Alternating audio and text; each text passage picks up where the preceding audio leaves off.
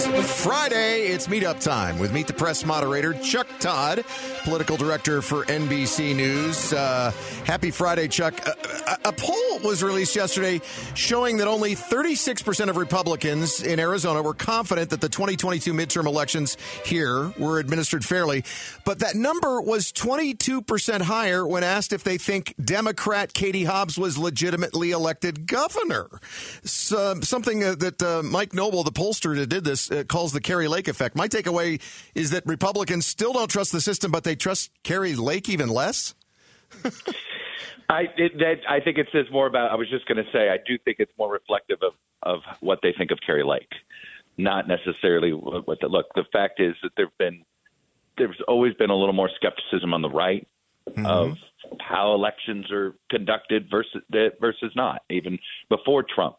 Right. Whether it's, the issue of voter ID and things like that. So there's always been a little bit more of that skepticism. So, yeah, I think that says a lot more about Kari Lake and ought to be look, Washington Republicans, the last person they want to be the Senate nominee is Kari Lake, but I don't know if they can stop her. Yeah. It seems, though, in a lot of ways that she's moved on to the national stage. Maybe a lot of people talking about her running as Trump's running mate, if that becomes a possibility. I think you got to win something. I mean, I don't mean, you do need to win an office. Yeah.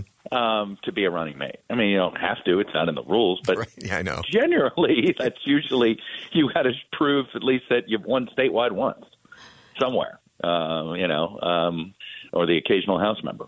Hey, Chuck, we had a House Judiciary Committee meeting right on our border last week in Yuma. There weren't any Democrats that attended. It was all Republicans. But Democratic Arizona Governor Katie Hobbs did visit the border earlier this week.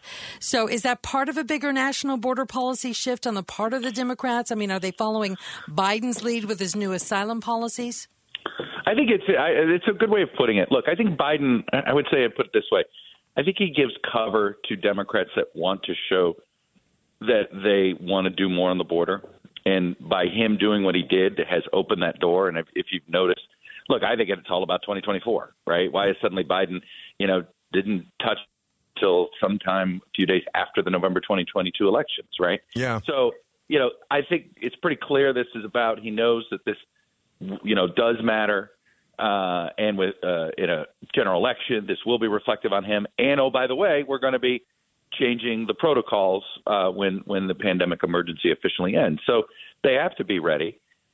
Look, I think it's interesting. The more grief they take from the left on their new policies at the border, I think the better off Biden is. It may fracture the party, but it's like what he did with crime.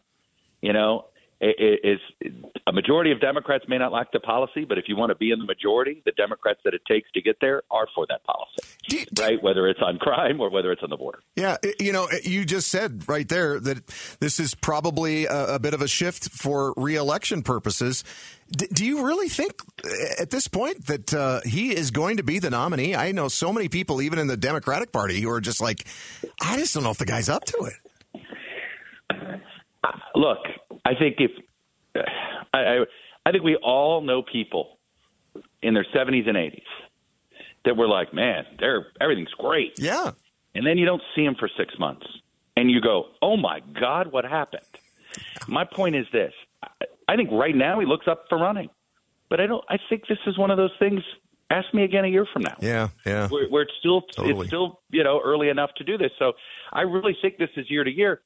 But that said, I mean, he's the only thing that keeps the Democrats from totally splintering apart. Imagine if he were gone, what the vacuum would be. Yeah, no kidding. All right. Hey, thanks a lot, Chuck Todd. And make sure you catch Chuck for Meet the Press Sunday morning at 7 on Channel 12 here in the Valley and on Meet the Press Now on NBC News Now.